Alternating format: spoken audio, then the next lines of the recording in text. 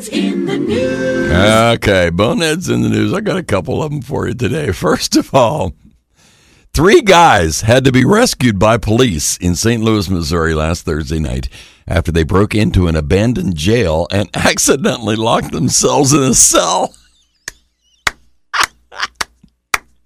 Officers responded to the old unused medium security institution, otherwise known as the workhouse, after the 3 men called 911 for help.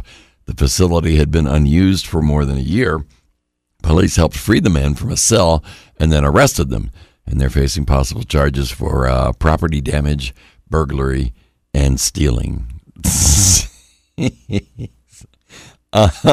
Unbelievable. Let me see. They're identified as one has a black haircut in a mop top. The second was bald on top with masses of curly hair on the sides. And the third one was a skinhead. But for our bonehead of the day today,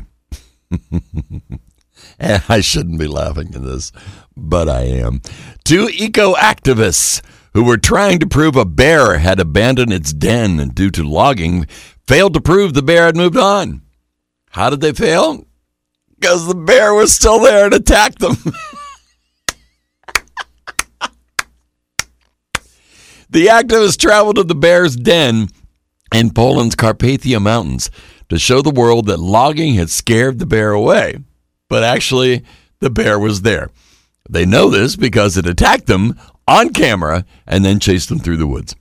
Footage of the bear emerging to attack was captured on camera by a monitor that was set up near the lair. One man stumbled and fell before being mauled. He was airlifted to a hospital following the attack, where he is in serious but stable condition.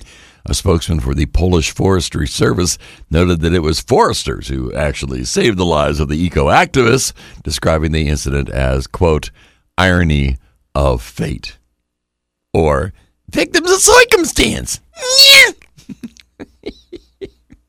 And that would be today's Bonehead of the day. I know a bear craps in the woods, but I know a couple of eco-activists that did that too.